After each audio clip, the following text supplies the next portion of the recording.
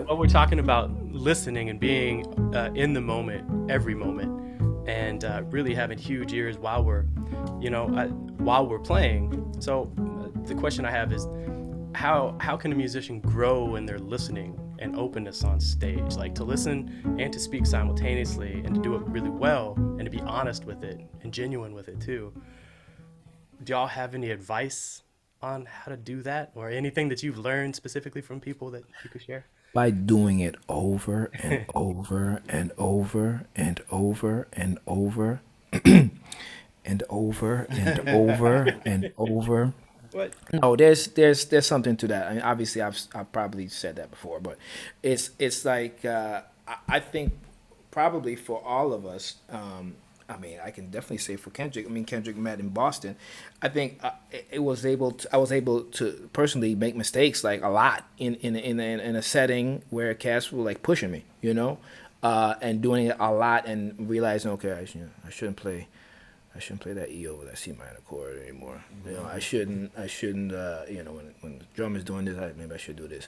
And but just also maybe every once in a while getting called out for it also. And but doing it over and but being very mindful about what's going on. That's the biggest part. And I mean, I think that's a short answer. I mean, I don't know what y'all Yeah. would add to that. Yeah, I agree with that. I always say ain't nothing to it but to do it. That's a big one. But and I also think that inherent in a lot of questions is the answer already. So if the question is, how do I listen to all the members of the band at the same time while I'm playing? Listen to all the members of the band while you're playing. Right? Like it's like you answered the question already. Now you just have to actually give it a shot and keep giving it a shot. I know that's not the because you want like a tangible tip. But maybe next time you're at a jam session, actually give yourself that objective before you get on the stage. Man, I'm gonna try to really first. I'm just gonna lock up with the drummer. I'm gonna really listen to that ride cymbal. I want to be right in the middle of his beat. And then once that feels good and natural, I'm gonna open my ears up and see if I can also listen to what the piano player is playing at the same time.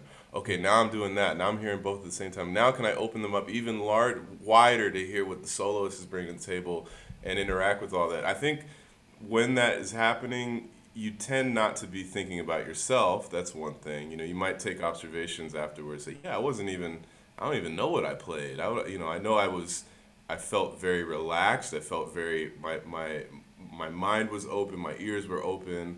I guess those might be considered helpful tips, but like Ruben said, you just got to do it. You just got to try it. I'm gonna say one thing. It just came to me because it's I've been incredibly spoiled all my playing career probably, but I just thought about this.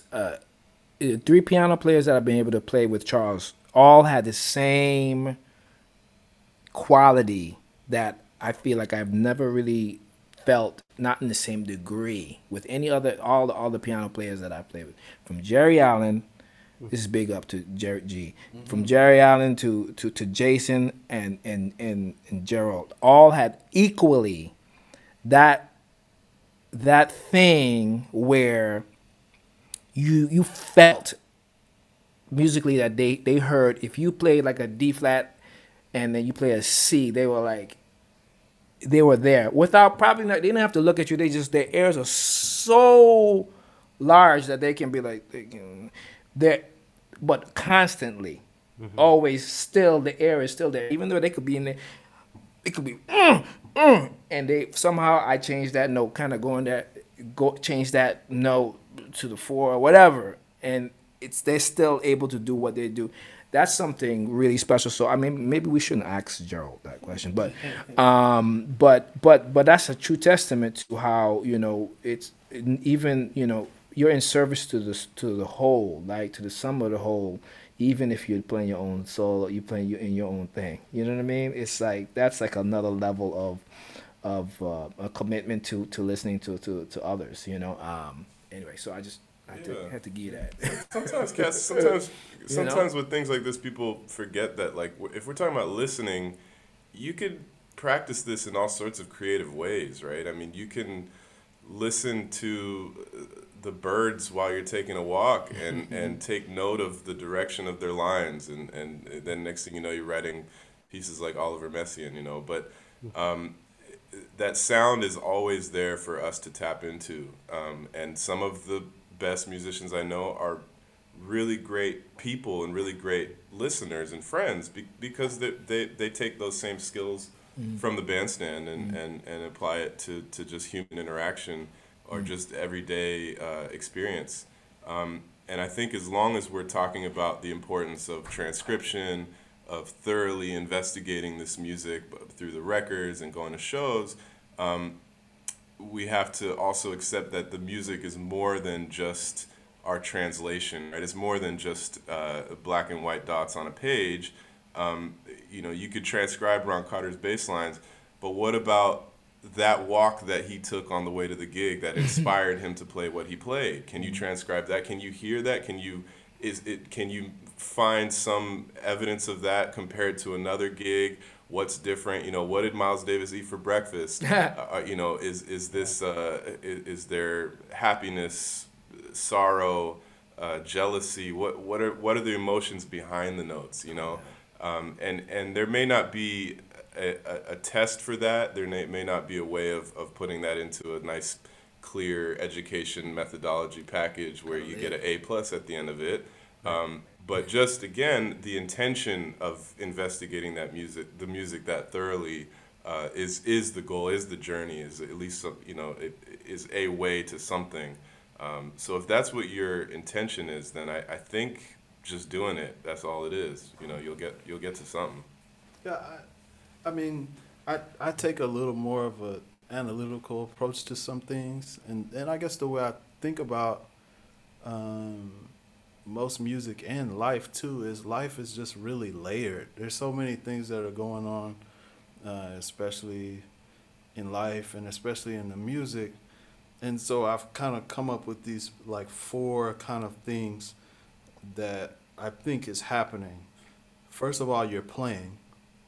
Second of all, you're listening. Third of all, you're responding. And fourth of all, you're just there. You're just being. So I call it play, listen, respond, and be. So, I mean, a lot of times the instrument itself is going to get in the way of you listening. So that's why you need to do what Gerald says, sit at home, listen to a record, transcribe the record. And I tell cats all the time, it's just like, can you transcribe everything everybody is playing? If I stop the record in the middle, can you sing what the pianist was comping? Can you sing the horn line? Can you sing what the bass player was playing? Man, you can't do that, man.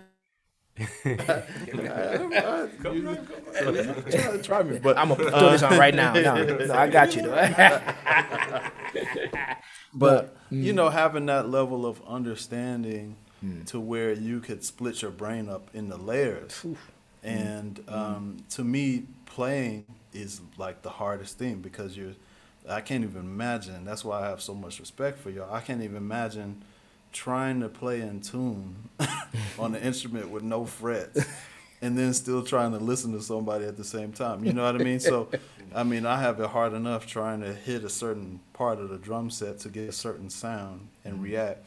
So, you know, play, listen, respond, and be. That's it. I love it. That's great. I mean, you have these other things. What Bob, our podcast guru, says you have some other things you employ in your teaching. Is technical, listening, conceptual, and spiritual. Yeah. So all of those pyramid. Yeah. Yeah. So all of my pyramids line up together. So when I think about the practice of playing music, you know, you practice your technique, you practice your concept, you practice your imagination, and then you practice your spirituality.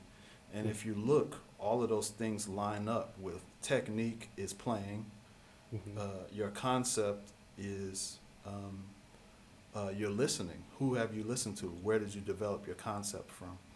Your imagination is you're responding. How are you responding? Oh, okay, I'm responding this way because my imagination is filtered through how I'm learning how to play the instrument and who I've listened to.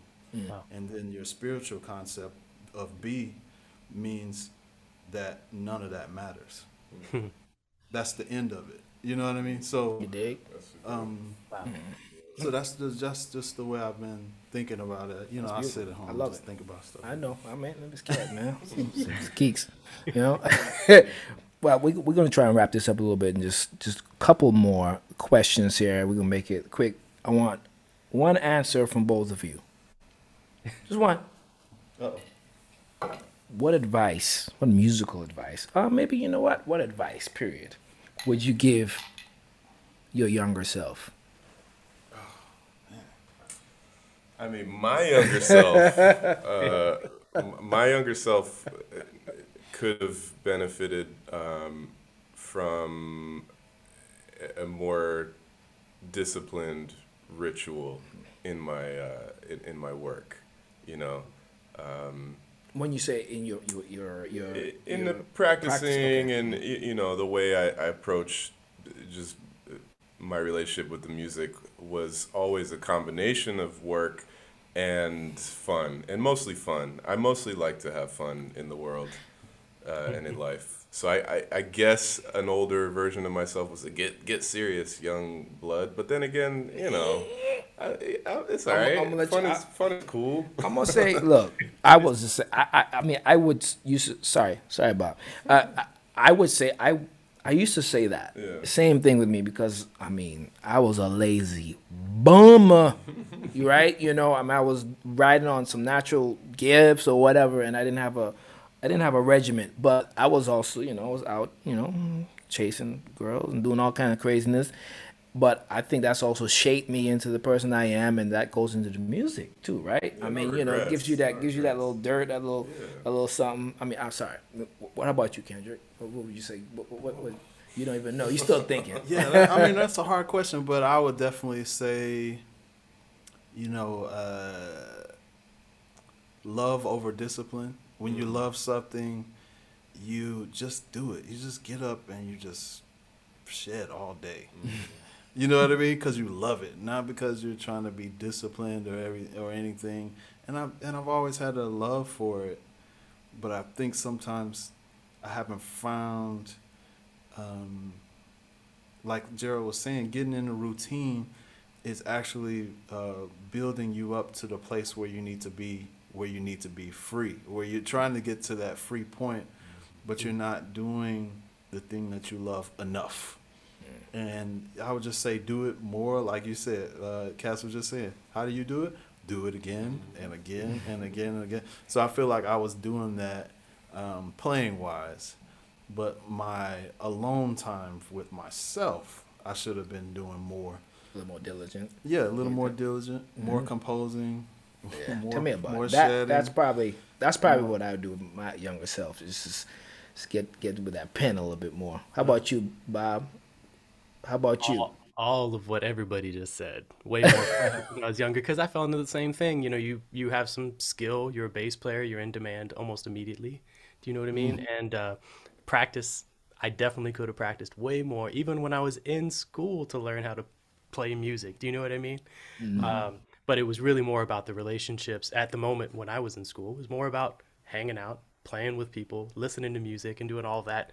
And I agree. I don't think I would take that back to be in a practice room, you know, and be away Experiences. from life and really get some of the. There you go. Your life experience. You have to be a go into person. music.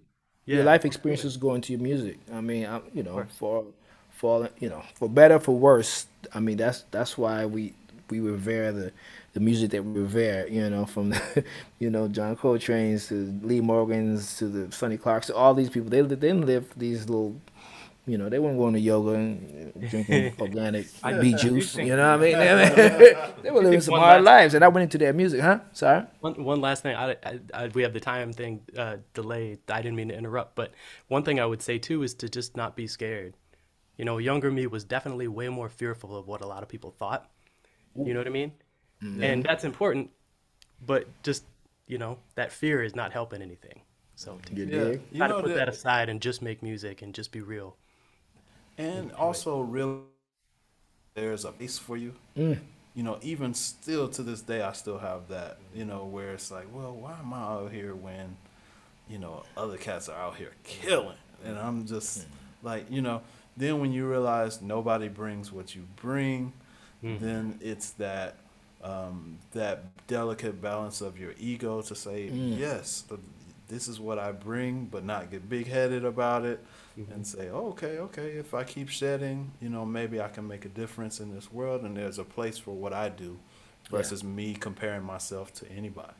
I didn't mean to go here, but when do you think? I mean, I think both of you are secure in your beings enough to kind of like have figured that part out, to be accepting of your divine way. I mean, this is away from, I mean, just being, because we all know and we all associate with incredible musicians, and everyone and everyone brings to the table their thing. And I think for me, I was so stuck in trying to fit in a mold for a very long time and make sure I did it that thing for that person as best as I could, and then go to this and do this thing, and not realizing that actually I'm doing the same thing almost everywhere else. People are calling me because of that thing that I'm doing. Maybe I might switch it up a little bit, and but then also realizing that it's okay